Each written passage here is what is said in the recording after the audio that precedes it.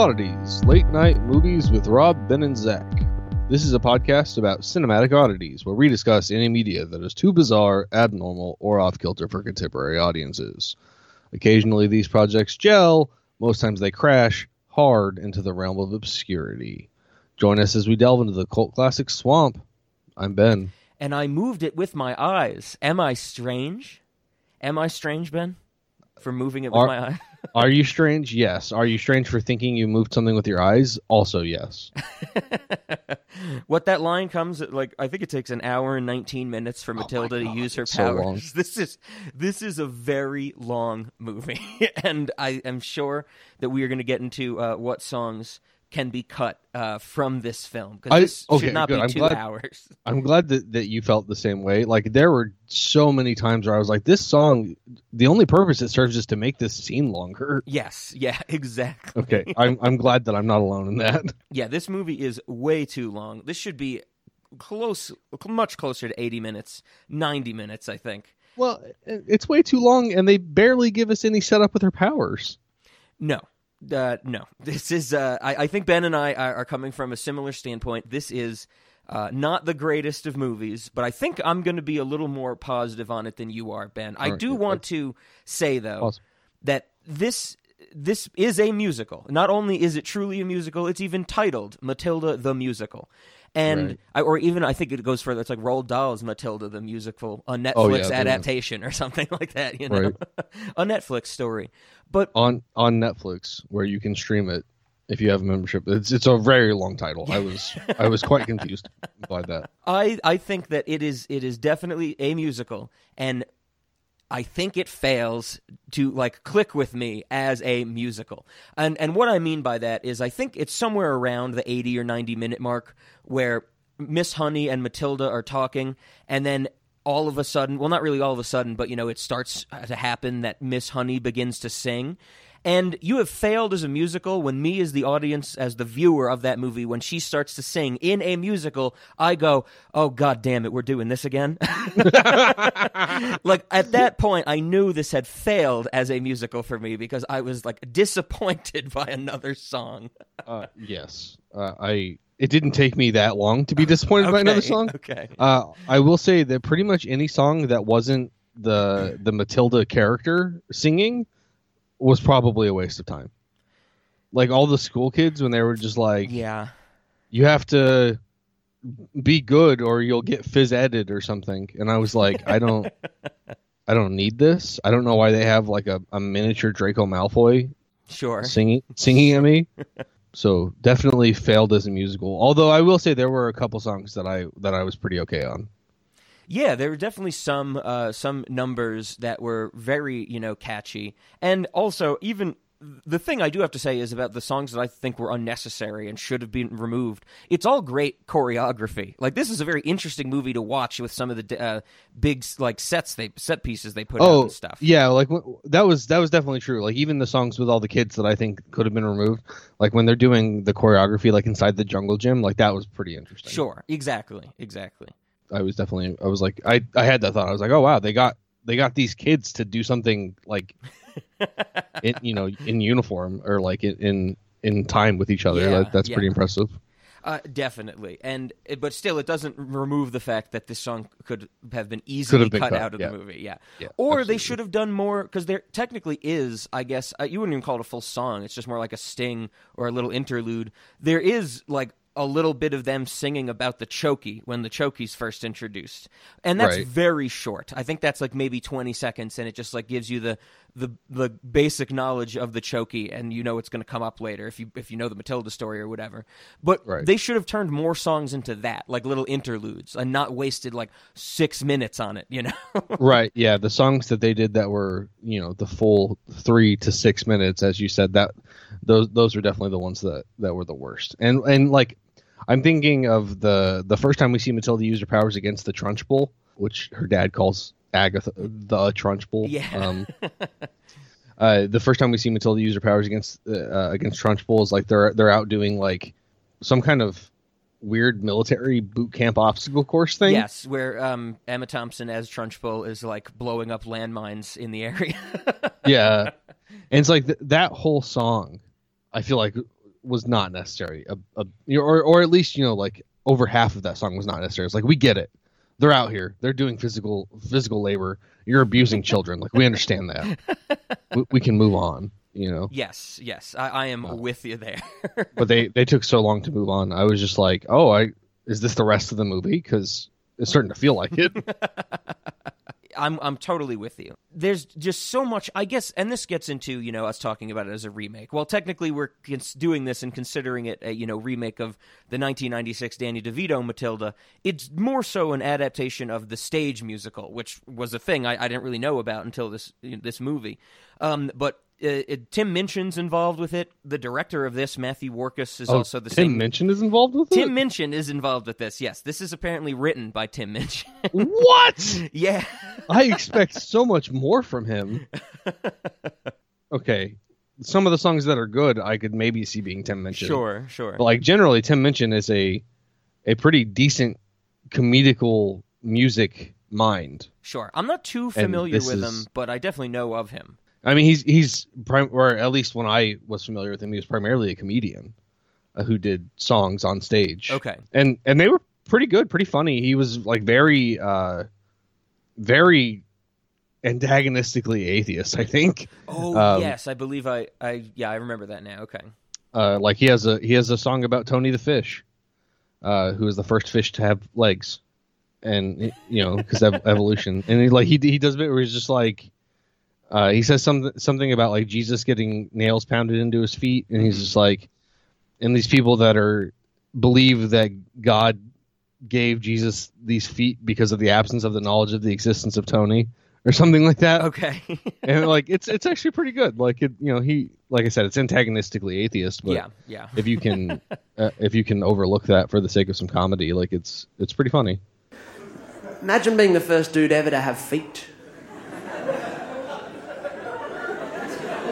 I reckon that would be really tough. And also, what I wonder is, how did these individuals with their new bits, like, how did they figure out how to use them?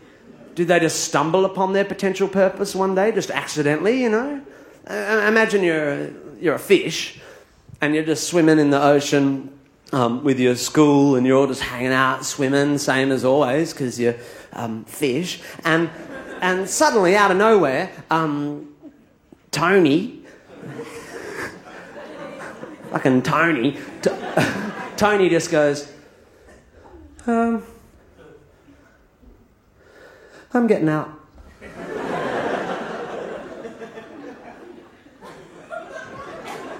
Yeah, I'm freezing. You're a fish, Tony. Yeah, well, I'm a cold fish. I just want to pop out for a bit, maybe lie in my towel. I'll bring you an ice cream. Yeah, don't bother, Tony. You're a freak. Come on, school, let's go. Let's ostracize him for being different. Yeah, let's ostracize him. Tony's a freak. Let's ostracize him for being different.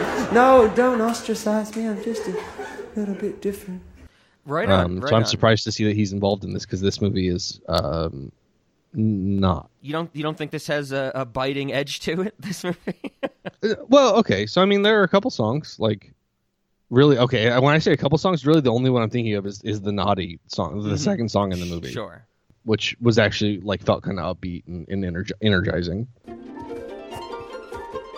Sometimes you have to be a little bit naughty. Just because you find that life's not fair, it doesn't mean that you just have to grin and bear it. If you always take it on the chin and wear it, nothing will change. Even if you're little, you can do a lot. You mustn't let a little thing like little stop you. If you sit around and let them get on top you, might as well be saying you think that it's okay, and that's not right. And if it's not right, you have to put it right. So, I don't know. This is very weird for me to hear that Tim Minchin is involved in this. Right on. You don't see any Tim Minchin in the alphabet song where they just have all the letters of the alphabet they list the alphabet at one point, because that's just part of the song. I may have blacked that out. That's not Okay. registering for me. You don't know the alphabet until we learn you the alphabet, Ben. Okay? Let me just tell you that. Is that the one where they're like CYF cat? No. Okay. But that does happen. So when you were watching this, Ben, you sent me a message and you said, if this does, I believe, I don't have it pulled up, you said something like, if this doesn't change, I might not be able to finish this movie. At what point in the movie did that come for the opening number? Okay. So what was a conflict with you from this opening number? A number of things. Weak lyrics, bad baby singing. Oh, that's right. Yeah. Way too bright of colors. Yep. I guess the choreography was fine. Okay.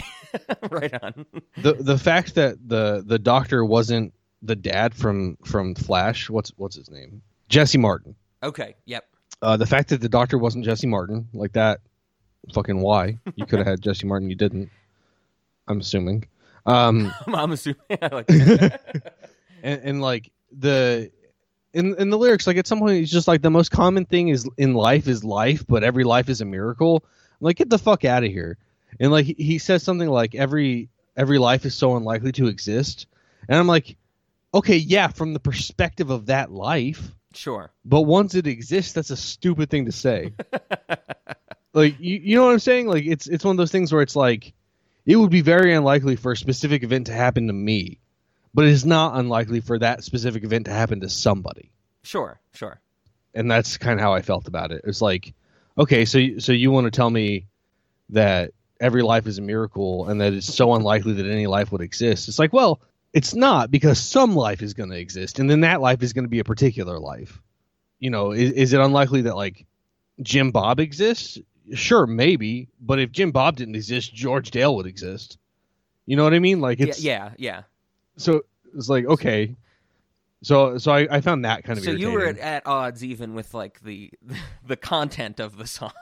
Oh yeah, absolutely. It's just, and then for him to be like, the most common thing in life is life, but it's also very rare. And I was like, get the fuck away from me. Sure.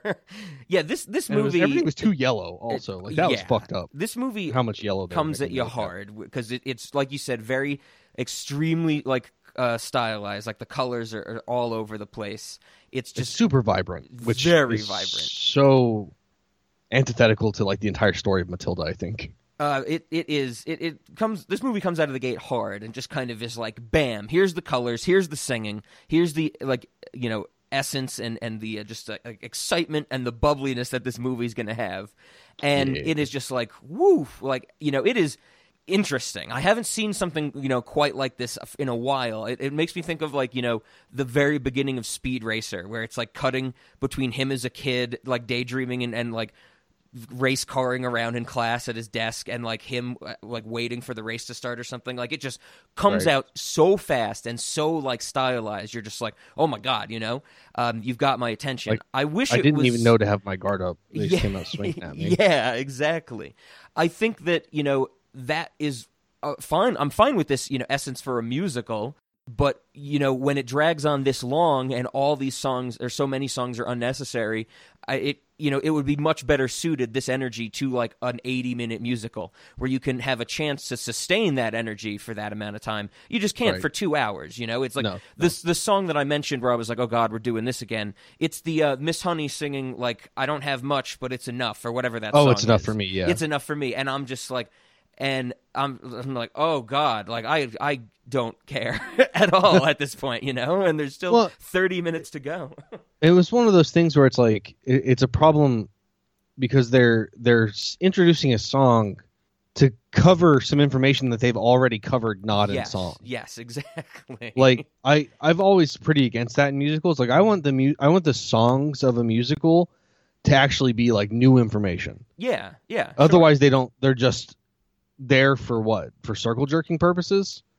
Like we just wanted to put a song here. It's like, how about you put a song, like how about in a musical you actually have the music tell the story? How about that? Yeah, 100%. It's like, and there are a couple songs that do that, and Naughty is one of them. Like the second piece where we see Matilda like fucking with her father's hair dye and trying to like establishing that she's going to be kind of a rebellious character. that is done well through that song. Sure.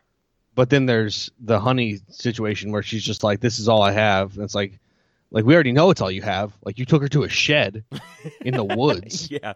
As far as we know, you're going to kill her. It's basically like the thing Tree Trunks lives in Adventure Time. It's like a tiny little trailer. And so I'm just like, well, we already know this. We don't need you to tell us this with this song. Exactly. It's already well established. And so I guess that's a big part of the problems I had too. It is when musicals introduce music for no reason. Mm-hmm. Mm-hmm. It's like I said, let the music tell the story. I like that. I'm for it. And Naughty does it.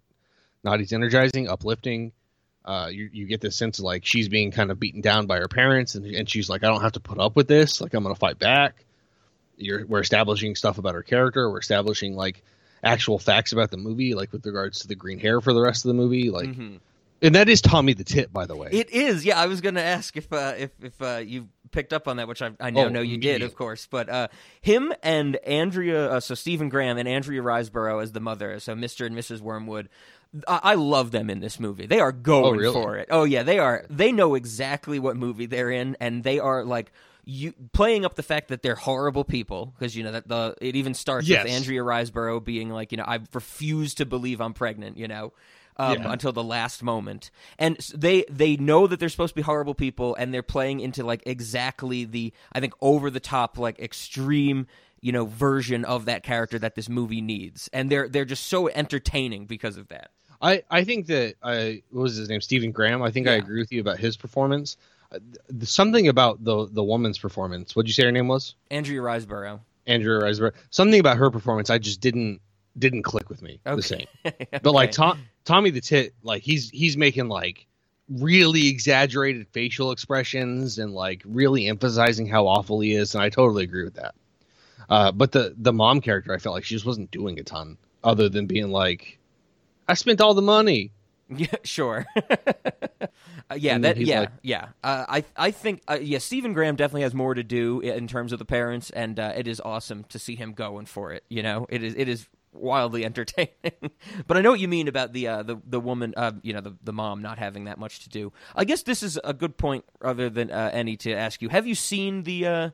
I guess either have you seen the 1996 Matilda or have the you stage musical? Maybe if you've seen the stage musical, that'd be interesting. Or have you read the book Matilda? Oh, okay. No, I have seen the Danny DeVito movie. It's been quite some time. Sure.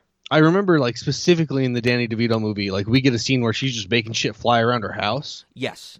Like, they actually give us an establishing shot of her learning how to use her powers. Yep. In the Danny DeVito movie, where they don't give us that in this movie. Like, I'm waiting for that scene. Like, when are we going to see that she actually is learning how to control her powers?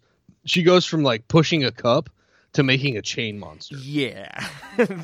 And for anybody that does not remember, the chain monster stuff is not in the 1996 version.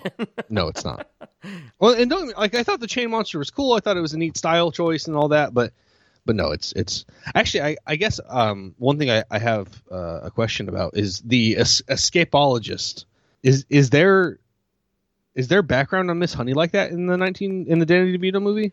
Not in the same way, but it is the same character dynamic that Trunchbull is her aunt and like took the house, killed the all that stuff. But in the 1996 version, it's told from like Miss Honey tells it to Matilda. That's what I thought. Yeah, there's no there's no grandiose, like, it's a very sad, regular, like, human story. There's no like grandiose circus act stuff for some reason, right. And I also don't really get that, because throughout the movie, Matilda's telling the story. Eventually, you realize that it's Miss Honey's story, and then there's this moment where Matilda's like, "Oh, this story I've been telling is your story, Miss Honey," and Miss Honey's like, "That's wild, ain't it?" And the movie just forgets about it, right? Yeah. Well, I was like, okay. Wait, how? I was like, wait, what just happened? So I'm definitely with you there. Like they just kind of gloss over that fact that Matilda apparently is some kind of like psychic who's just being delivered a message or a story from I guess the beyond. Right. The thing that I really hated about it though is how enthralled the book lady is with her story. Sure. She's just like, "Oh my God, what happens next?" It's like, what do the fuck you mean what happens next? She told you there were circus people. That was the essence of her story at the beginning. Yeah. Like the first time she sits down with her, she's like, there was a time where there were circus people and they met and liked each other and then they wanted a kid. Yep. It wasn't stylized or actually a story. It was just like a collection of facts about characters that you might write a story about. But it wasn't a story in and of itself. And then for her to be like, but what happens next? Like, what the fuck do you mean what happens next? Nothing has happened yet.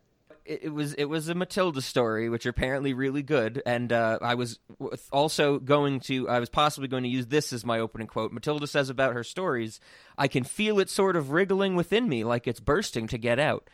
So you know it's going to be good, Ben. I mean, even if it's just all the setup of a story, you're hooked. You got to get the season pass. Right. Well, and she said something about it fizzes inside of her or something. Yeah, she's like, the story comes to me in fizzes. And that's why I'm like, okay, there's going to be this big thing at the end where it's like, oh, she, like you said, somehow from the beyond got Miss Honey's story, and that's going to play a role. And instead the movie's just like, ain't that neat, Yeah. Look what we did. Yeah, and I'm just like, what? And from what I remember, when in the little bit that Miss Honey like acknowledges of this thing, that the stuff about like the circus people is all true, right?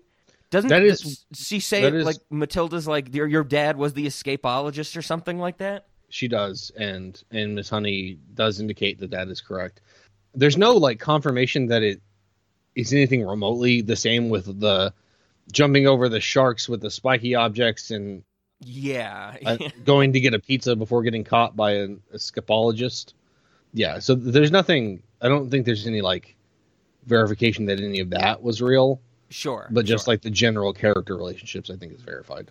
Yeah, I find this very interesting thing to put in this movie as a way to tell Miss Honey's backstory. I don't fully understand it. Like, I would love to know the motivation behind that for this weird backwards way to have Matilda tell another story's history. Another person's history. Yeah. Well, and that was so like at the moment they were like, they show us it's like the black escapologist, and I was like, are they doing that thing where they just like insert a black character because that's like what they want to do, and then later they show us the Matilda like being the daughter of that black dude, and I was like, now it makes even less sense. and then they show Honey, and it's actually Honey's parents, and I was like, okay, I guess like they made Honey black, so they have to make her parents black. I guess that makes sense. But I didn't feel like anything was gained from like the original. Sure. Over that, like when you make a decision to change a pre-existing character, it's like ideally that comes with some kind of purpose. Mm-hmm. And I didn't feel like that purpose existed, or at least was established very well. Not that it like ruins a story for me or anything. I'm always just a little curious whenever that happens. So I don't know. Yeah, it definitely just seems like a way for them to inject more kids stuff. Like it's a more fantasy elements into this movie, like the name of the most dangerous feat in the world being so long, with like the jumping over spikes and sharks and spiky objects and whatever. Yeah. It all comes across very much as like a fairy tale, this story that she's telling. Yeah. And that's the only thing I can think of is they're like, we need more of that like element in this movie, Oh, they could have spent that time developing her powers. Exact. Yes, which is what the original movie does, and those are some of the scenes that like everybody remembers, because it's little I think Maura Wilson plays Matilda in that one, and she's just got shit floating around her head while some like fun music plays, and that's totally what I was remembering. Yeah, and it's just like it stuck with everybody, and this they should have done more with that, like fun power stuff. I'm glad that you brought up Maura Wilson. I think that the character or the actress that they had play Matilda, I was really thrown off by her looks. I just felt like she didn't look like Matilda. Mm-hmm. Not the Matilda that I expect, and that's probably because my only introduction to Matilda is through the other actress. That's how. So I mean, the last few nights, Ben has just been constantly tweeting #NotMyMatilda. I have. I will say, like, this child actress did pretty well. Like, I think that of all child actresses I've ever seen, this one was pretty decent. But it took me a while to get over. That she was not my Matilda. Yeah, I didn't mind. So her name's Alicia Weir, in her first major film role. It's like she's been in like shorts and TV episodes before this, so this is her first like leading role. And I did not mind her either. It definitely was. a vastly different casting than Mara Wilson, and just I think the tone of the two movies are very different. Mm. But like I said, I think she was fine. And you know what it actually makes me think of in comparison to whatever his name was who played Artemis Fowl in Artemis Fowl. Like that Andrew was his, Garfield from the past. That's right. Like he is not good in that movie. Okay. And this one, it's like, Matilda never gave me a problem. It's like the initial shock that, it's different from the one we know, #NotMyMatilda, but then I'm just like fine with it. And she does a serviceable job. Yeah, absolutely. And, especially like I'm always inclined to give kids a little bit of leeway. Sure. It's like they are small children doing a difficult task, a difficult job. And I think that she, as you said, serviceable. She did pretty well. And I think that maybe with aside from maybe the dad, she was probably the standout character in terms of performance for me. Sure. So and that's probably also in part because she had the best songs. Gotcha. Oh yeah, and that's definitely going to play a role into how we see or think of our characters in musicals. I think one of the standout performances is definitely Emma Thompson as Trunchbull. That she has some goofy stuff, and I think it didn't bother me. Like I can foresee a world where some of the goofiness in this movie would grate on me more, and it didn't really get anything too bad. Okay. I think of I like the stuff where she's blowing up landmines in the Phys Ed song. I really actually love the moment where the I Am Spartacus moment that you were mentioning, where they're all spelling words wrong because they're like, the kids are like, she can't lock us all in the chokey, and then she reveals she has a chokey for each student. And she's like giddy about it. I love that moment. I think that moment's excellent. Sure. Okay, yeah, I can get on board with that. Trunchbull did have some. I think I had a hard time just getting past how hard she was to look at. That's fair. It is a very, very off-putting design. Right. Yeah, they really went hard on making her look like a weird witch thing. Yes. But her character design was closer to the 1990. When was it? It was 96 yeah. movie than Matilda's, for instance. Definitely. Like I think Trunchbull is like, she's what I expected, and the original Trunchbull is hard to look at too. Sure, yeah. Yes, so not a flattering role, No, not a bit. I really like. There's a lot of lines that I really like from Trunchbull. There's just the small moments surrounding her character and like how much control and power she has at this school. Like there's. In the cafeteria, she like walks in and she's like barks the word "move," and all the kids start moving the physical lunch tables so Trunchbull can walk a straight line to like Miss Honey and Matilda. I think that is some fantastic visuals, Sure. And she calls the kids in the Phys Ed song. She refers to them as squits at one point, Squits, and I was like, oh, okay. She has a great line where our Miss Honey says near the end of the movie, she's like, I taught them with kindness, patience, and respect. And Trunchbull's response is, how dare you bring those words into my classroom? Yeah, that was pretty good. That was definitely a decent line. Yeah, so I thought that was great fun. That like in the beginning, Miss Honey says, "It is my belief that Matilda Wormwood is a genius," and Trunchbull says, "What? No, I just told you she is a gangster." Yeah, and this is before Trunchbull has met Matilda, but yes. We do know that the father says that he called Trunchbull and told him what a troublemaker his daughter was. Yeah, what a nasty little goblin or something. Yeah. And that's where he's doing some like real exaggerated facial expressions. Oh yeah, and it's good to watch. It's good fair. Fun. That's not fair. Yeah. You mentioned it before, but I wanted to harp on it again because it is something that definitely bothered me by the end of the movie. Matilda's powers, she basically is like just like omnipotent. Seemingly at the end of this movie, making the chain monster and like making Miss Trunchbull float and like making her hair into pigtails. I'm like, oh, she's Jobu Tupaki from Everything Everywhere All at Once. Like, right. She is the most powerful being in existence. Joju Chewbacca. Yeah, exactly. And it's like we should all be so thankful that she's a good person. Right. Yeah, and we don't even know that she's going to remain a good person. Exactly. If I remember correctly, I know I looked into it when we did our first episode on the 96 Matilda, but if I remember incorrectly, I believe the book ends with her, like, growing out of her powers. Like, she doesn't have her powers forever, I'm pretty sure. Oh, okay. It's just like this life event, and, like, you know, finding Miss Honey and getting out of She had powers to get her out of that situation and to deal with. Yeah. And I think there was some level of like it was taxing to do. Like, it took effort and energy for Matilda to use her powers. So it wasn't like an effortless thing. And, you know, in the two movies end the same way, the way that, you know, well, there's no chain monster, like I said, in the Danny DeVito one, but they do end with, you know, Matilda using the information about Miss Honey's father and whatever, and, like, you know, what's his name? When they write on the chalkboard, and Matilda writes with her powers on the chalkboard at the end and thinks it's the ghost of the father. That's the same way. But this one is so overblown and over the top with the chain monster and all the shit going on. I'm just like, geez, this got, like, cranked up to 1,000,000, you know? Yeah. I couldn't fully remember the ending of the 96 Matilda, but I did vaguely recall, like, the writing on the chalkboard thing. So some of that was the same. I guess that's good. But the whole, like you said, the whole chain monster being entirely over the top. Yeah. Well, don't get me wrong, it was a cool visual. Like, we got to see it, like, throw chain bombs or something, whatever the fuck it was, at the chokies. I also did Trunchbull have chokies for everyone in the... No. 96 one? No, definitely not. And it was also, the chokey was also not outdoors in the 96 one. It was just, like, in a closet in her office, or in the school, you know? This just seems like it's in a woodland clearing, you know? Yes, yeah, it's out in the middle of nowhere, it seemed.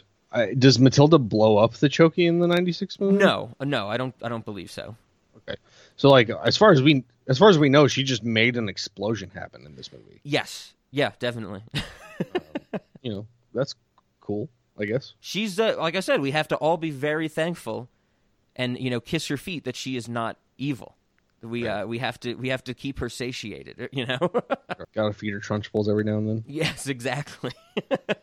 I did want to mention, also in comparison to the 96 movie, Matilda has a brother in the 1996 movie. I remember that. Yeah, and just, like, another person to be mean to her. And I think, like, and it's the notion in both movies that, you know, Matilda is mistreated from her birth it's there, but it makes more sense in this movie that the parents could be so, you know, like Andrea Riseborough as the mom could be so, like, just refusing to believe that she's pregnant to the last minute, you know. She didn't want to have kids at all. Exactly. And the dad, if he wanted a kid, wanted a boy. And they got Matilda. Yeah, and they got Matilda in the '96 version. It's not like they didn't want kids; they're just upset with how Matilda turned out because the parents just see her as weird because she, like, because she reads a lot. She reads a lot, you know, and the parents are very, you know, dumb in both versions. Where it'll be like Miss Honey shows up, I think in the '96 version, like, to their house to, like, drop off books for Matilda, and immediately, like, you know, Miss Honey is like, I'm Miss Honey, I'm your daughter's teacher. And immediately Danny DeVito's like, Matilda, what the hell did you do at school? And, like, is, like, ready to beat her and stuff like that. Right. So, you know, the parents are definitely stupid, but it's not like they didn't want kids at all in the original. So making that change where they have one kid, and, you know, I like that Stephen Graham calls her boy all the time. Yeah. It was interesting, and I like that. Once again, I just love the parents in this movie, so everything they threw them, I was fine with. And then I like the little moment where she unglues the hat from his head at the end of the movie. Yeah. Yeah, she uses her powers to break the glue bonds, I guess. Yeah, I'm in the 96 version. I'm pretty sure he like has to cut the hat off or something, and there's a chunk of the movie where he just has, like, parts of a hat on his head, you know? Yeah, that sounds right. They also changed the reason that they're running in the end, that the parents are running. Yeah, in the 96 one, it was the government, right? Yeah. It was tax fraud or something? Exactly, yeah. I think, like, the IRS is after him or something, and there's the two government agents. One of them is played by Pee Wee Herman, and I forget who plays the other one. But this one, it's he has dealings with the mafia. He sells some bad cars to the mafia, right? Yeah, he decides to rip off, and, like, they mention it, some, like, very muscle-bound men. Yes. For luxury cars, and he, like, cuts two cars in half and welds them together or something. Yeah, I wish we could have seen some of that. That would be interesting. Yeah. Like, I want to see what that car looks like. I can tell you what it looked like after he drove it. Sure. I Looked also like two halves of a car. don't imagine Mr. Wormwood having like a grand, large-scale business, you know? Like, the welding of two cars together is a big job, I would presume. It's a big undertaking, yeah. Well, I mean, beyond that, it's like there's also like the drivetrain and transmission and shit that you yeah that you have to. I don't know. Like, are we supposed to believe that he like cut those in half and welded those together too? Like, I don't know. Yeah, I think so. I think just it was like a little bit of a puzzle just to find all the connecting pieces and weld them together. You know. Okay. Yeah, he seems like the kind of person that could do that. But other than that, I mean, like I mentioned, the tone of these two movies is very different. I think Danny DeVito is a very like cynical filmmaker. That's Matilda's his like least cynical movie because it does have like the happy ending, and it is like I guess it leans a little more into like the weirdness of Roald Dahl books and the feeling of him as a writer, which I wanted to get to because I don't know if we've ever talked about it, Ben. Did you read any Roald Dahl like back in the day, like BFG or the Twits? Okay, yeah, I read BFG. Okay, I don't recall. I don't know them as Roald Dahl books. Whatever I read, I think that I probably have read more than one though. Okay. Roald Dahl's always had like this flair of maybe like a little bit macabre. Like there's always something just like twisted to it. Like the first half of the Twits is just like this old married couple that don't really like each other, just like playing pranks on each other. Okay. And then there's like a story eventually turns, a plot starts to happen, but that is a good bit of the beginning of the Twits. And, like Charlie and the Chocolate Factory or Willy Wonka and the Chocolate Factory, any of those like adaptations or, the book itself, that always has like some sinisterness to it.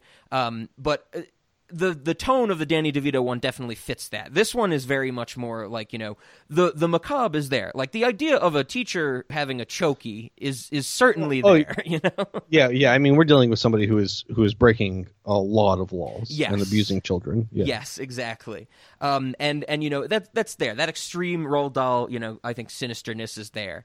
The evil adults. There's always like some evil adults in Roald Dahl stories. It was actually very recently, and probably because, I've been Googling around researching this movie that this came my way, but it is being reported that new editions of some of the older works of Roald Dahl, when they're being released in this day and age, are having some words and passages edited or removed are deemed to contain offensive words. Isn't that fun, Ben? I think I just saw something that the publisher was getting some flack for this. Yes. Like, some significant amount of backlash, to the point that they may have even reversed some of those decisions. But I like literally just saw a headline and didn't have a chance to read the article right as we were starting to record. Right on. So, like, yeah, this is a very recent story. I was like, wow, Roald Dahl, this is so, on point. Yeah. I did a little bit of digging into it, nothing too crazy, but I found a few instances of like, oh, here's a version of the witches that has stuff changed and things like that. Of course, I don't think it was anything too offensive. That's what I wanted to get into, of course, because whenever we talk about these topics, we usually end up saying like, well, what was offensive? I have been seeing things like, oh, they took out some more just like negatively connotated words, like I saw an example of it, like the word ugly being changed with it to like a less abrasive synonym, I guess you could consider it. Do you know what they changed it to? I don't. I'm trying to find that article to get you that answer, but difficult ugly? To look at. What the fuck? Yeah. It's okay, crazy. Hold on. It's crazy. I get it. Whenever, so I was gonna say, like, when you're adapting a work from the past, like there are two different ways to look at it, two different goals perhaps to have in mind when doing that. Like you can be adapting it from the past to bring it into a new audience and be like, this is just a children's book for today. Or you can bring it from the past and be like, this is a children's book from the past, and this is a little cross section or a little, a little, I guess cross section, like a little slice of the past. So I get that you might find yourself as like, okay, if we're making this for today's audiences, like we need to adapt or adopt today's sensibilities. I get all that. So like let's say we're talking about like Huckleberry Finn. we might drop some N-words if we're writing it as a book for today's audience, as opposed to using it as a literary exercise to explore the past, because like those are different things, I think. And I think that if you're in a literary history class, you should be reading the original. Yeah. And then maybe even reading the rewrite, so you can see what they thought was needed changed or whatever. And I think there's some scholastic merit to that. But the word ugly, like I brought up Huckleberry Finn because I believe there's a lot of N-word. Yes. In that book, and I believe that did get censored at some point. I think it got re-released, or at least there was a discussion about re-releasing a censored version of it, something like that. Yeah. And I get that. It's like, okay, that's a word that is like objectively offensive.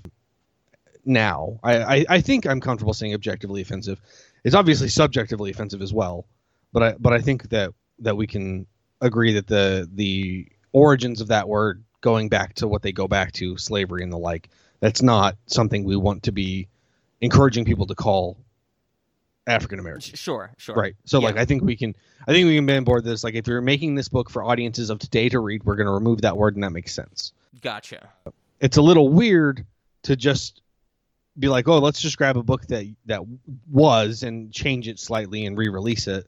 Like, but I'm not too surprised. Like we remakes all the time. Disney's always bringing shit out of the animated vault, whatever. Yeah. So I get trying to like reuse something from the past, but again, that's if you're creating it as a source of entertainment for today's audience. But the word ugly doesn't fall into those. No, definitely not.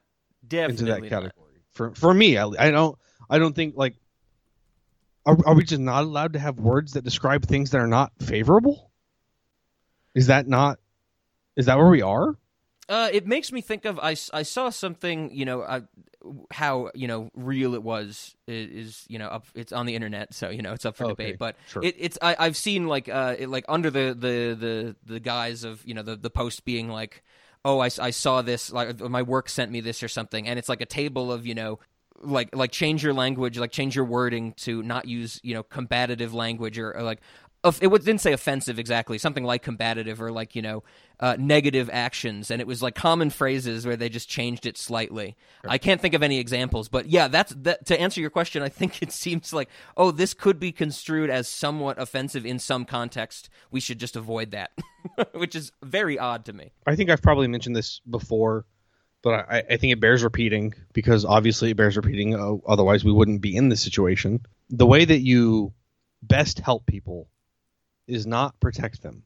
Sure. Because the world is never going to be safe. That's just a fact. There will always be people that are out there to hurt you, or that are out there for their own benefit, and their own benefit might include hurting you. That's always going to be the case. You do not do anybody any favors by protecting them from that in the way that you're shielding them from those experiences. You do them favors by helping them become strong enough to deal with those things. Yeah. You make them a more well-rounded adult, a well-rounded person, if they can confront adversity head on and deal with it and come out the other side, at least functioning still. Like, obviously there are some things that just can't be the case for. Like there are some types of trauma and things of that nature that you're just not going to walk away unscathed from. Mm-hmm. Whatever. But the word ugly, like that's not. Who are you helping by saying that we can't call people like? Is it people, things? Like there's obviously ugly can be used for a bunch of different things. I mean, I described the Trunchbull character as hard to look at. Sure. Yeah. Would people rather hear that? Instead of saying ugly, do they want me to say hard to look at? Because I'm kind of okay with that. I think hard to look at's funny. Yeah. So here's some other examples that I'm glad I pulled up so we could get these specific ones. So from this NPR article, in Charlie and the Chocolate Factory, Augustus Gloop, the gluttonous child in the group, is no longer called fat. He is now described as enormous. Is that better? That's exactly. Yeah, I think that's what we're both getting at. It's just kind of like enormous? What is that purposely, like, what is that doing? If somebody called me enormous as a kid when I was fat, I think that would have been more offensive to me. Yeah, I'm with you. like not only are you saying that I am overweight, which I, as a kid I was, You're saying that like I'm bigger than things ought to be. Yeah. Enormous is a flashy word, you know. Yeah, that's strange. It also goes on to say in the same Charlie and the Chocolate Factory book, Oompa Loompas are no longer small men; they are small people. I think that of course is we have nothing wrong with that. Because it's true, you know. In the Tim Burton movie, they're all one person. They're all Deep Roy. They're all played by the same actor. Right. This one is really interesting, though. This is something I did not know until, now digging into this article. So this says, quote, further, the changes to these books include adding language not originally written by Dahl. In his 1983 book, The Witches, he writes that the witches are bald beneath their wigs. An added line in new editions says, there are plenty of other reasons why women might wear wigs, and there is certainly nothing wrong with that.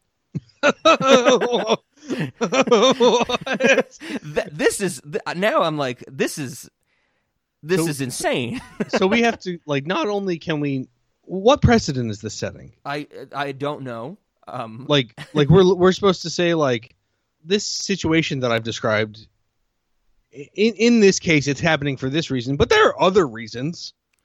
Like, do we have to say that for everything now? I don't. That's crazy. The purpose of this the intention that I'm assuming behind adding this line in the book is that they don't want kids to read it and be like, oh, these characters are wearing wigs because they're bald. Anyone who wears a wig must be bald. Right? Like that's what it's trying to circumvent. So people wear wigs for a couple of reasons. Either they don't like their hair, or they want their hair to be a different style or something. Yeah. Or they're balding. Like, those are probably the only reasons. Balding or bald. And in some cases, they're bald because of, medical treatments or something of the like. Yeah. And a lot of those people don't wear wigs, actually. They wear something else that covers their head so that they don't catch a chill, I imagine, is sure.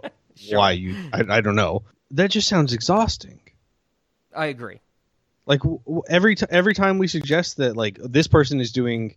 Like, obviously, okay, so, like, this character is a bad character, and they're wearing this for this reason that maybe is not desirable. And then we just have to spend an extra sentence saying that other people can do it for different reasons. Like, that's not storytelling anymore. No, not at all. It's something worse than editorializing. It's like... Yeah. Okay. All right. Let's go, I guess. I find that pretty fascinating. Like you said, not storytelling. That's a really good way to put it. That is just like bloat in like text form. Yeah, well, it's just like introducing maybe introducing your own bias to prevent a different bias, something like that. Yeah, I guess. Yeah. I don't know. That's strange. Okay, so here I found the thing I referenced earlier. It's in the Twits. Mrs. Twit is no longer ugly and beastly, just beastly. So they just removed the word ugly. Okay. I think that the world is now a better place. I think that sure. this is we have saved something. I don't know what, but we've saved something. So if you're removing the word ugly and not the word beastly, that surely isn't just about the possibility of offending people. Like, beastly is still... Oh, yeah. Like, if you're describing a woman as beastly, that's still not a pleasant or nice thing to be saying. So what's the point, then? I could kind of understand if the goal was, avoiding offensive terms. I don't think that is a good reason to remove the word ugly anyway. But they're not avoiding offensive terms. They're just avoiding some offensive terms. Yeah. Or replacing them with alternatively offensive terms. Like, what's the point? Yeah, it makes me think of, I know we've talked about before, like, what that term of derogatory drift, Oh, and yeah. I feel like that's all this will accomplish in the long run is, like, more kids that are reading, say Roald Dahl books in this example, but, like, reading things in general, and these words are removed. Like, they're getting rid of fat, they're getting rid of ugly. They're going to start calling kids enormous in real life? Exactly. They're just going to go, you're beastly, you're enormous, Yeah. And it's like, and I don't know, some kid on a playground somewhere is going to be like, I know that there are many reasons that a woman could wear a wig, but you are wearing a wig because you are bald, something like that. Like their insults are going to have these, editorialized so things. Long and yeah, yeah. I'm reminded of like the plot of Total Recall, and that it's ridiculously convoluted. Sure. Yeah, it's fascinating, this censorship. But yeah, like you said, it is getting some backlash, and I think that they're probably walking the Roald Dahl estate or company, or I guess whoever publishes his books, is rolling back on this this censorship and changing words and stuff. It's good that it's getting backlash because people. I think you said it best with your is it for an academic reason or is it for reading it for today, in the day and age.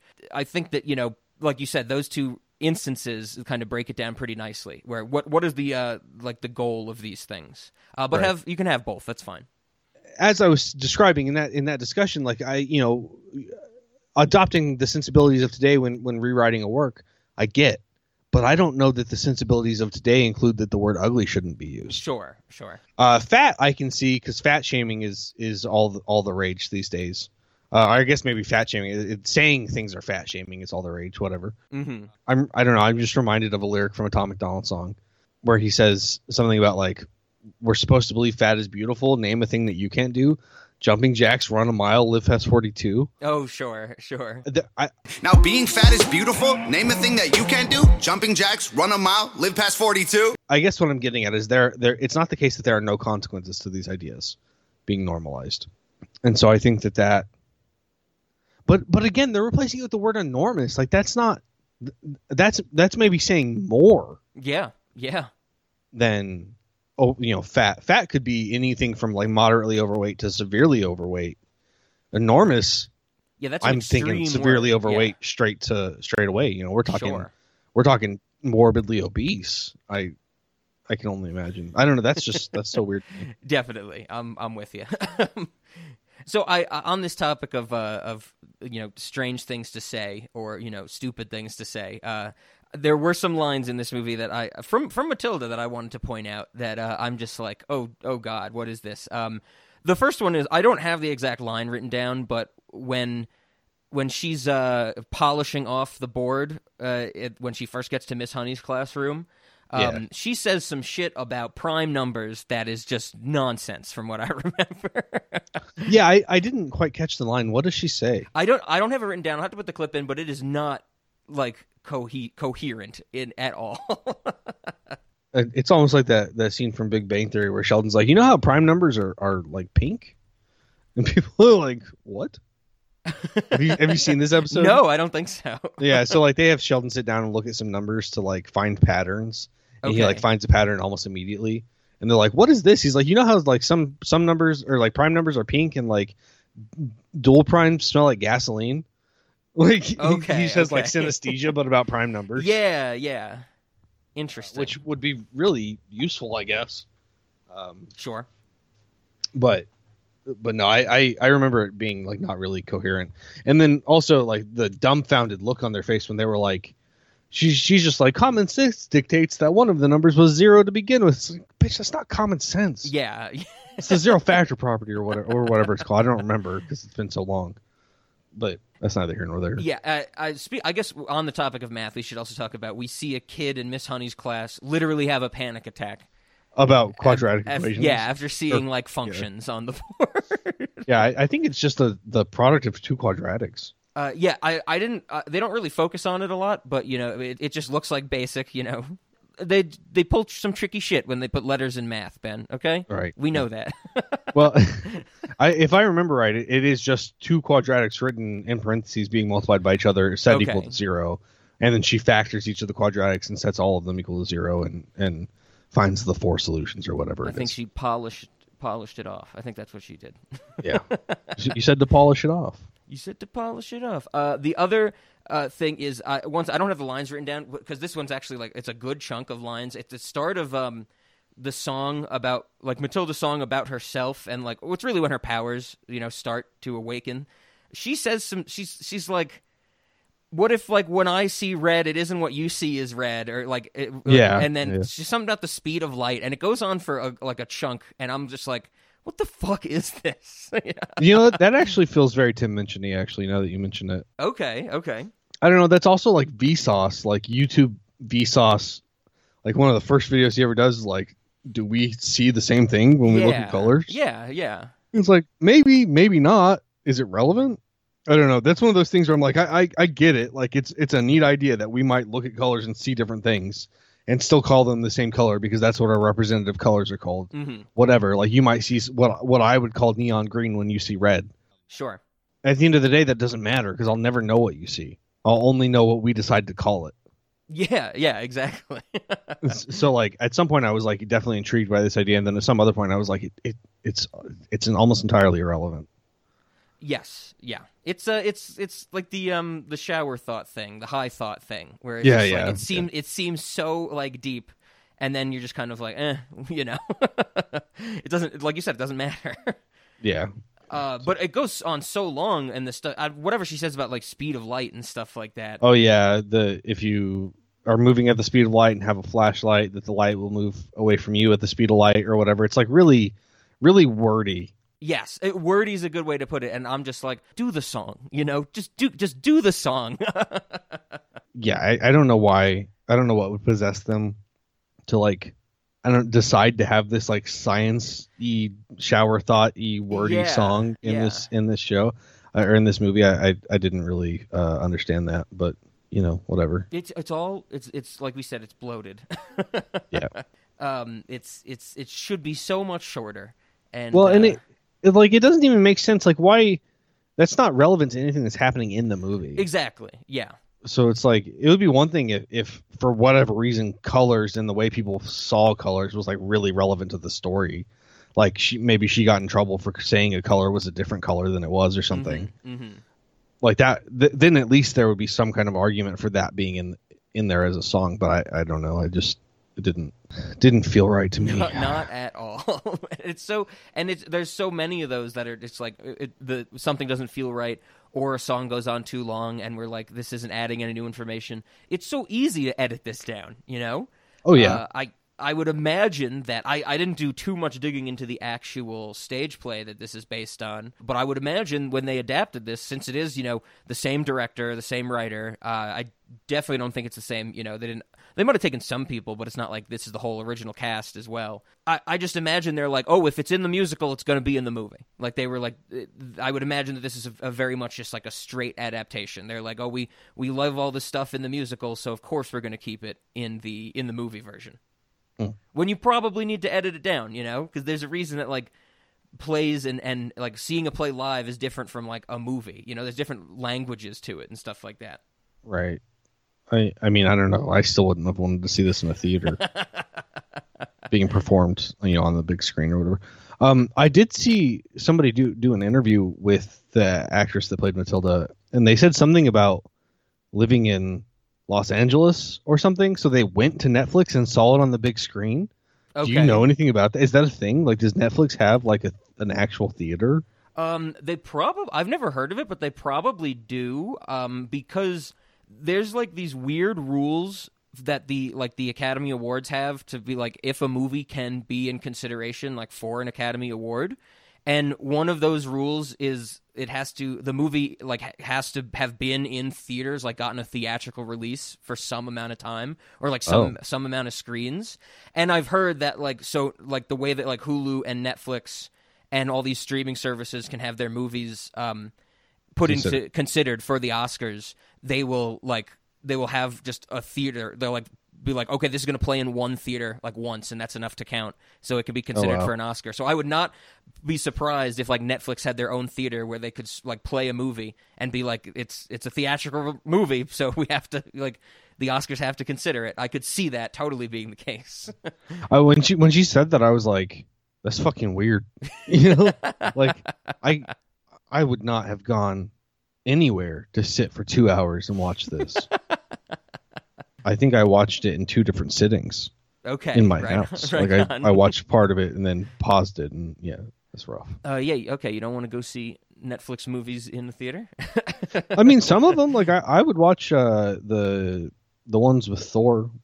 What's his name? Hemsworth. The Extraction or whatever. Oh, like I'd go watch that in theaters. That's a fun movie. We got to get our own like home theaters and just never leave our own home theater. you better believe whenever if and when it becomes time for me to upgrade my house, I'm going to get a finished basement that is a theater. Right on. So you can watch stuff like Matilda the musical on it. Definitely on a big screen. Yeah. Yeah, I'm gonna go straight up projector from the ceiling, theater style. Right on. Yeah. All that costs and effort for Matilda the musical, of course. Well, and oddly enough, you can get a pretty nice projector and have it displayed on a giant ass screen for pretty cheap compared to like getting a similar size TV. So, totally going to be doing that. Right on. I think the other things that I wanted to mention. It's not the greatest thing that I think they changed the name of the school from Cruncham Hall to the Big Friendly School. Oh, yeah. And then the end of the movie is like, of course, Matilda gets to stay with Miss Honey and the school and stuff like that. But their school like turns into a circus? Is that what you got? Because there's like a giraffe and a Ferris wheel and rides and I assumed it was kind of like, like a field day where they have like a special event happening, but it's not clear at all. It could have been that they were like permanently a circus. That I just kind of, I guess, chose to believe that they were now permanently a circus, Well, I mean, Honey has to teach him about escapology. Exactly. Or, I'm sorry, escapology. Escapology.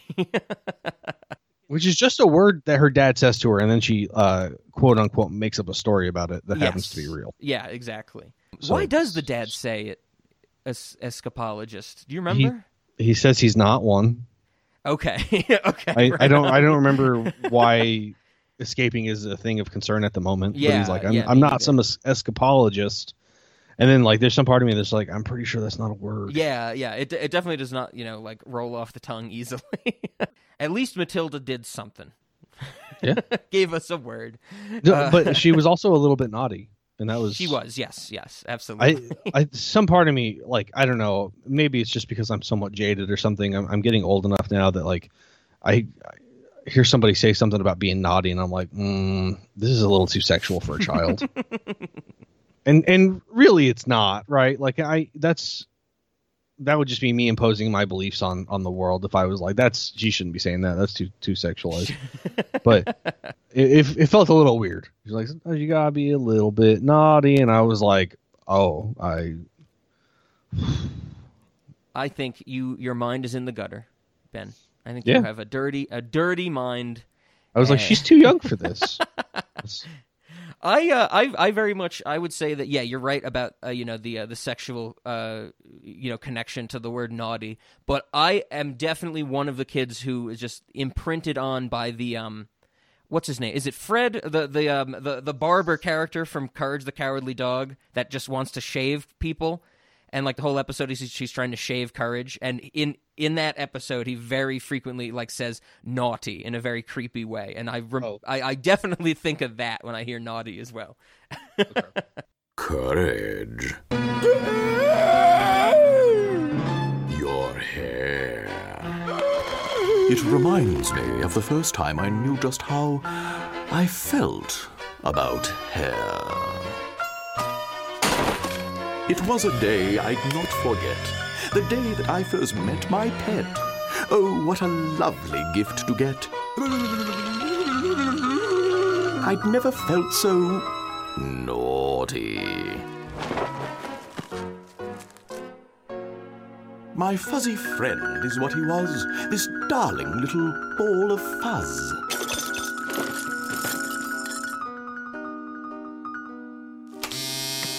And oh, such fuzz, it does demand that I be naughty. He looked at me, his fetching eyes, and fetching fur did hypnotize. I filled with joy, I filled with sighs, and that's when I got naughty.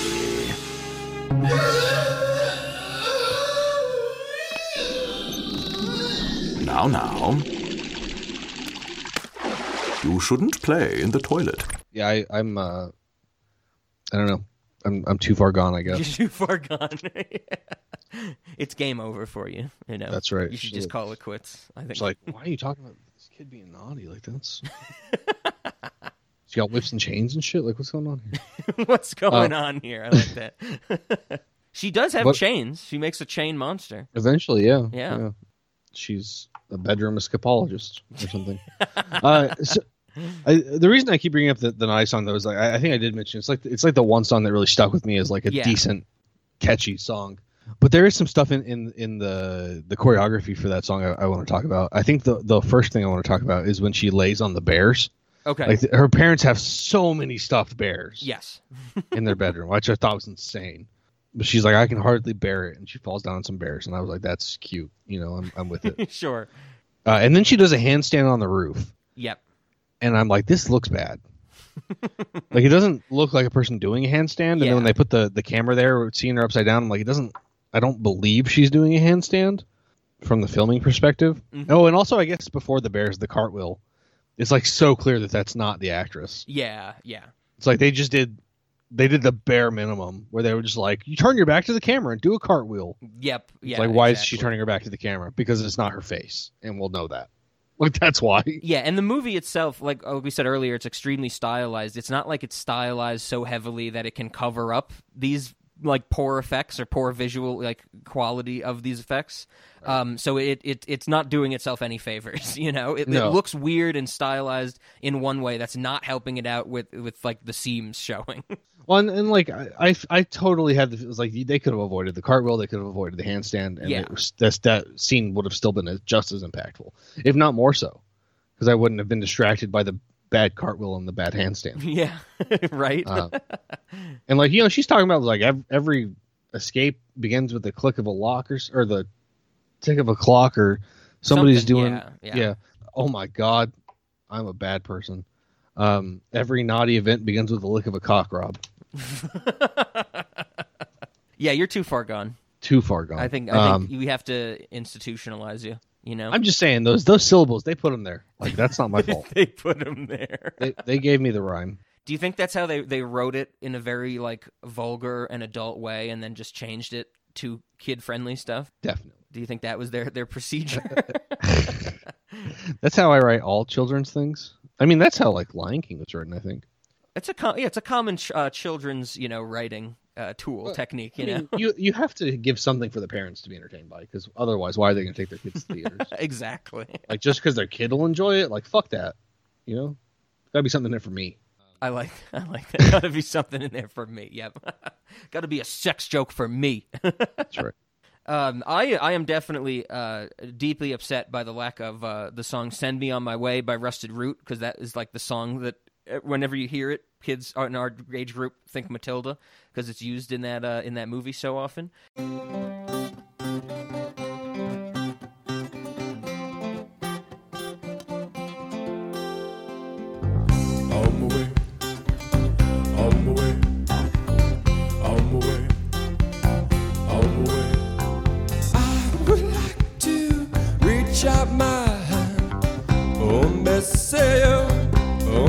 Tell you to run on the way.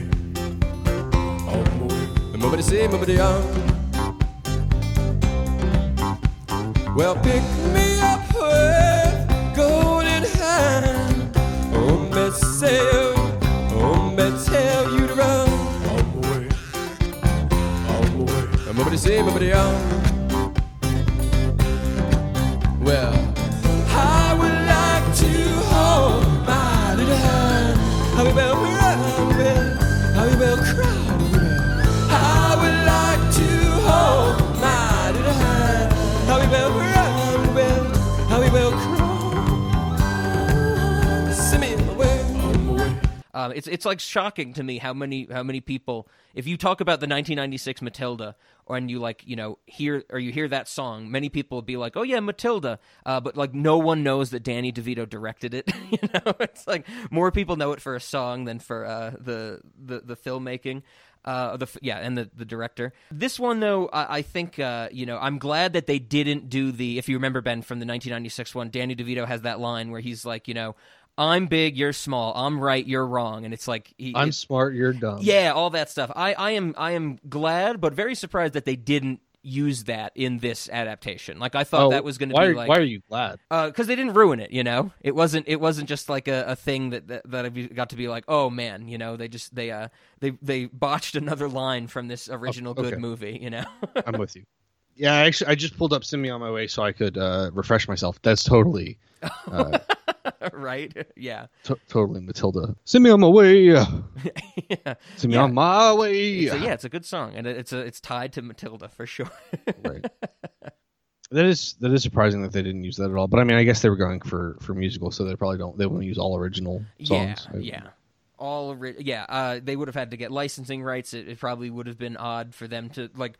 Because Moulin Rouge is that like jukebox feel, because all the songs, I think there's very few original songs for Moulin Rouge, and so it's like. Well, I mean, they were I agree with you that it would have been the jukebox feel, and we would have gotten that like, well, it's not an original song, it's barely a musical. Yeah. But they were already not using the music to advance the plot. Yes, it might as well have at least made it decent music. Yeah, that's a good point. I like that thought. It could have been at least decent music. Yeah. I was not impressed with, like I said, most of the songs that weren't Matilda singing them. I was not impressed. They do keep from the original. I think it's really just because it's so inherent to the Matilda story. Bruce Bogtrotter having to eat the whole cake. That's in I think in all versions of the story. That song was not. That's a murder, by the way. Well, sure, yeah. I just want to throw that out there. Like, Trunchbull did a murder at that moment. But anyway, continue. I'm gonna do a murder on you. Yeah, it is definitely not good. You shouldn't eat that much cake, you know. I mean, if anything, she may have given this kid diabetes later in life. Like, he's going to develop diabetes, and they'll be like, oh, it probably is that. Yeah, exactly. It's probably that event. You know, normally with people we can't really pinpoint it, but with you we got it. Like, it was that one time that you had to eat a 4-tier cake or whatever. Right, exactly. They also keep. It's actually kept from the 96 movie and made into a bigger like deal. It's not a huge deal, but in the 96 film, there is certainly a point where Trunchbull drinks water and then sees the newt in it and freaks out. Yeah. In this movie, the newt and a little girl are like in love for the rest of there's a subplot about this, you know? Like, this little girl and this newt are seen together or like have little moments together for the rest of the movie. No, from the beginning of the movie. She has the newt when she first meets Matilda. Oh God, yes, you're right. Jesus. Yeah. Why expand on that? The newt is a character. Yeah, why like make that more of a focus? That's so odd.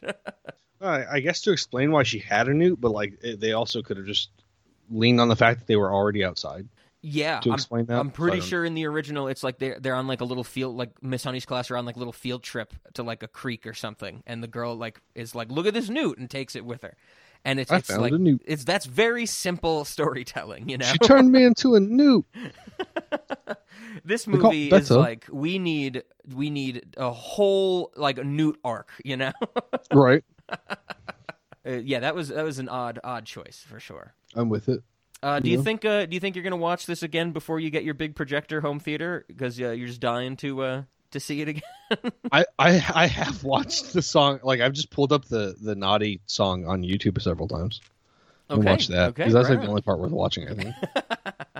It's like I said, it's like a great like rebellious song. Sure. Like, I don't know. You got if you got at least one banger out of this, that's a good thing. It's a win. I would consider it a win.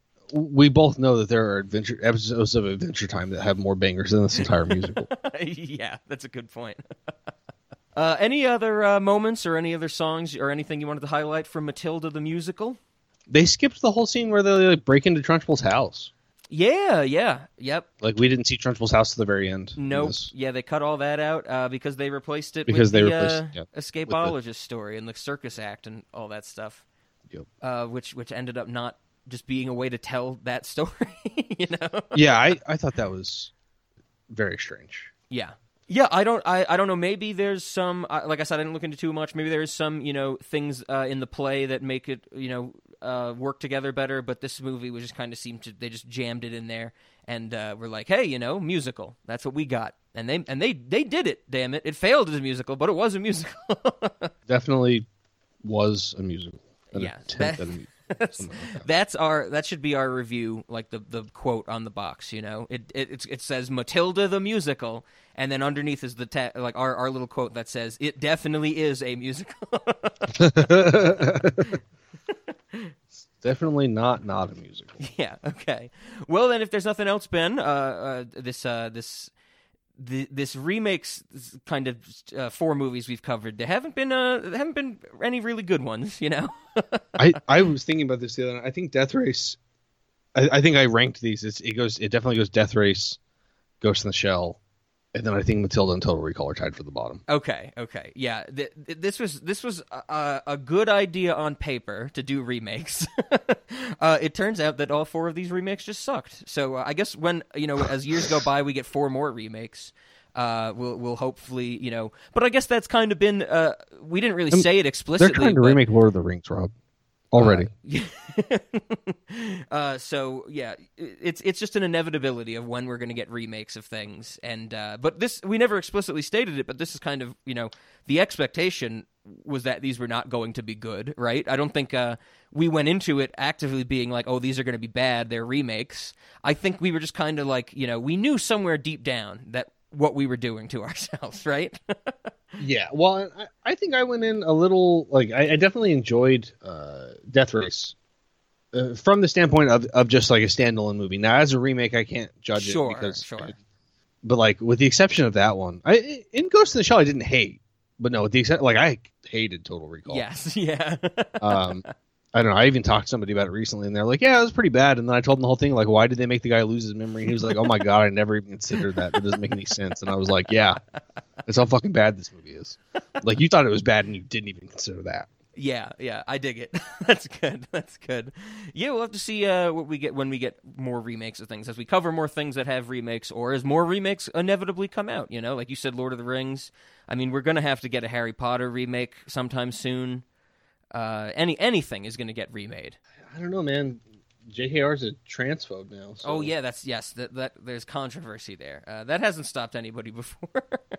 It did get one of the game. Oh, the Hogwarts Legacy game got banned from like a specific charity event channel where people play games. Interesting. So to spite J.K. Rowling, they reduced the amount of money they can make for charity, I think, is what we're supposed to take from that. Okay.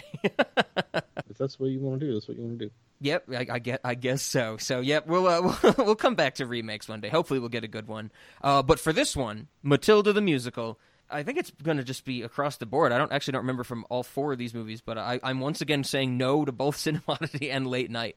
This could have been a Cinemodity with its extreme style and stuff, but if it was at like 80 minutes and it could sustain it, and it cut out a lot of the fat, the bloat, and it was way more engaging and trimmed down, I think it could have been a Cinemodity because it definitely is stylized.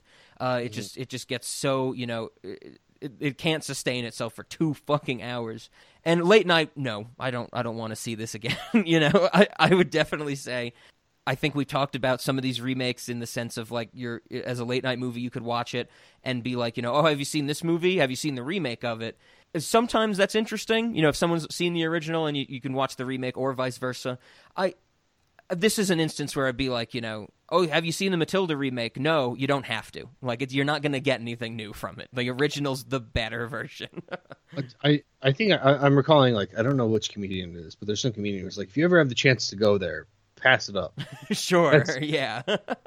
That's how I feel with this movie. If you ever have the chance to watch this movie, don't take it. Do something else. I would agree. Now, unless you either want to be angry, okay, or you want to fall asleep. Sure. Cure for insomnia type of thing. Yeah. Yeah. Those are the 2 circumstances. Like, if you want to be angry at a remake, and you liked the first Matilda, watch this one. Yeah, I like that. It's an anger inducer for sure. Or if you're a masochist, because apparently. Oh yeah. Yep.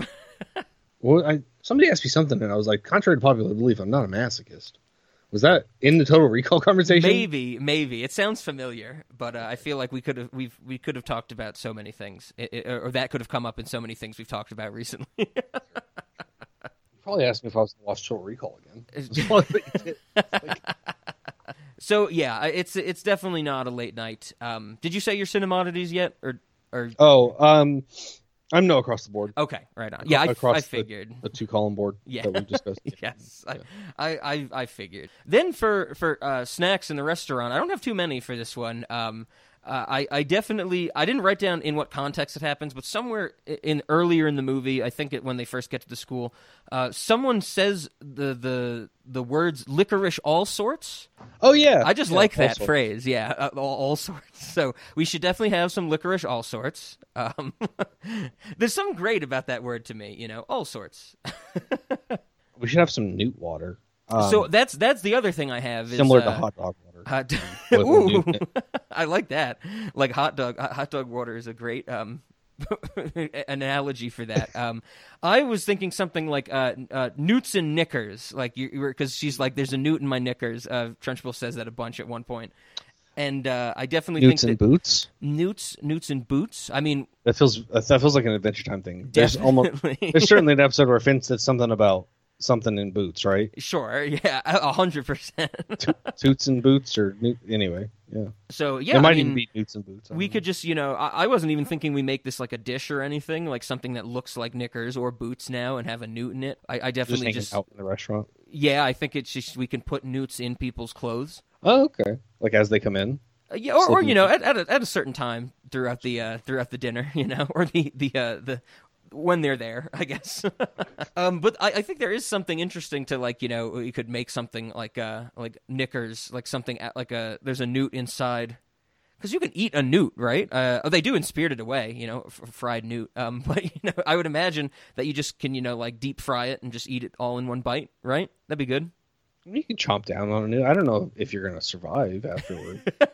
Like, you can eat almost anything if you can get your teeth through it, but I don't know that it's going to be a good decision. Yeah, I'm with you. Anything else for the restaurant? Because I didn't really have a lot, for this musical. We should just subject people to this musical. I feel like we're trying to torture. Haven't we told? I remember. It's been a while, but it came back to me. We have tortured people in the restaurant before. We've done it by playing Beverly Hills Cop. And so they just lose their mind when the theme song plays, for the 120th time in 5 minutes. So we could add this to the torturousness. This one isn't as, I feel like, we described the Beverly Hills Cop thing, as a form of torture, because they play that fucking that song so much, and then the rest of the movie is damn near silent. This one isn't as torturous, That's true. But that's maybe this is the torture for, I don't know. I guess that does. I was about to say this could be like the torture movie for the Sin E-Modities kids portion of the restaurant. But then that brings up the actual question: do kids like this? Like, this is targeted to children, I don't know. I saw kids wearing Space Jam: A New Legacy clothes, so I think that we can't rely on kids to have any decent taste. I don't know. Space Jam: A New Legacy was pretty great from what I remember. A national treasure. Yeah. Have you? Speaking of Space Jam: A New Legacy, which of course we did on our Patreon. Have I seen National Treasure? Yes. Have you heard of this? It's a more recent movie. I think it's been out for a while. It's called House Party. Do you know anything about this movie? No. So the premise is that these, I think this, one kid or two friends, they're hired to, clean a house over a weekend, clean a mansion, and they find out that the mansion, the weekend that they're cleaning it, no one's going to be there, and it's owned by LeBron. So the premise is then they throw a wild house party in LeBron's house. I don't know what happens in the movie. I just know that this is the premise. I have heard, though, that LeBron is in this movie in the form, even though he's away from his house for this weekend, he's in this movie in the form of holograms that are set up around his house. And from what I gathered and was told about this or heard about this, is that these holograms are him self-motivating himself. So he'll see these holograms as he's walking around his house, and it's like his daily affirmations almost.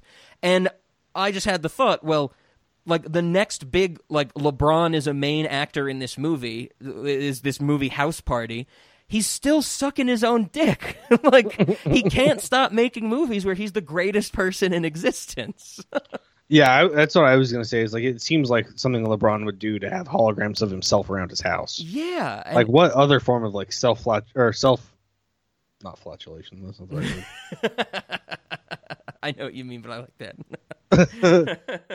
Fellatio, self-fellatio. Yeah, he's into that. That's his style as it's not even as an actor, as the movies he's in, Yeah.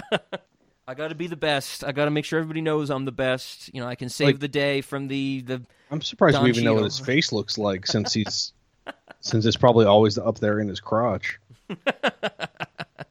Up there in his crotch. But yeah, House Party, Ben. Check it out. Watch it on your home theater. I hope LeBron James hears this someday and knows that I don't care whether he's good at basketball or not. I can't be okay with somebody who's that into their own self. That is fair. Yep. Like he probably sniffs his farts and enjoys it. Like that's like the level. Like, it's so bad. So rough. But yeah, so we'll have to see when his next big movie comes out. I don't know, in a year or something like that. We'll see how if it falls into this category, and that'll just be his thing. It probably will fall into that category. I would not be surprised. It's probably it might even be an actual porn of him just sucking his own dick. That would be wild if that actually came out. Oh, that would be wild. Yeah. We would have to cover it. Okay, anything else for the restaurant, or any final thoughts on Matilda the musical? If you have a chance to watch it, pass it up. Right on. And I figured, because I'm pretty sure that way back when we did the first episode on the first Matilda, we played Send Me On My Way in reverse. Send Me On My Way. The other thing that would have been in contention is the song Matilda by Alt J. So I think we should play that in reverse this time. Because like I said also earlier, I think if we play any music from this movie in reverse, it will cast a spell type of thing. Summon a demon. Summon a demon. I don't think we want that. Sometimes we do want that. We don't want a Matilda demon, No. A Matilda demon. Send me on my way. Yeah, let's just sing these songs. This is for Matilda. My sweet, sweet dumbass child. Matilda, my sweet, sweet dumbass child. We'll get some Alt J in reverse, and we won't summon any demons. So it'll be good. It'll be good fun, Ben. But we did it. We got through our remakes. Things have been remade. All the goodness of the original movies have been washed away. I was actually going to ask you, does this count as us remaking the first episode where you guys talked about Matilda? Ooh. Yeah, I kind of like that idea, that our episodes on the remakes are themselves remakes of the episodes. On the originals? Yeah, I dig that. There you go. Yeah, right on. So it has been remade. We have corrected the sins of the past. I think that's a good way to think about it, right? That's what we're doing on this podcast? Correcting the sins of the past most of the time? Not this time. Okay, I'm with you. So we had one slip up, We're fully ingrained in the sins of the present or something. Sins of the present. I like that. Sins of the father? No, the sins of the present. Okay, right on. Well then, we will be back with non-remakes. It'll be good fun. I don't think Ben and I know what we're doing yet, but it'll be good fun, damn it. The funnest of good. Yeah, if you have any other weird remakes, maybe there's some that we missed, because I'm pretty sure I said at the start of this month that there were going to be those there were 4. Finally, we had enough, for our usual series length.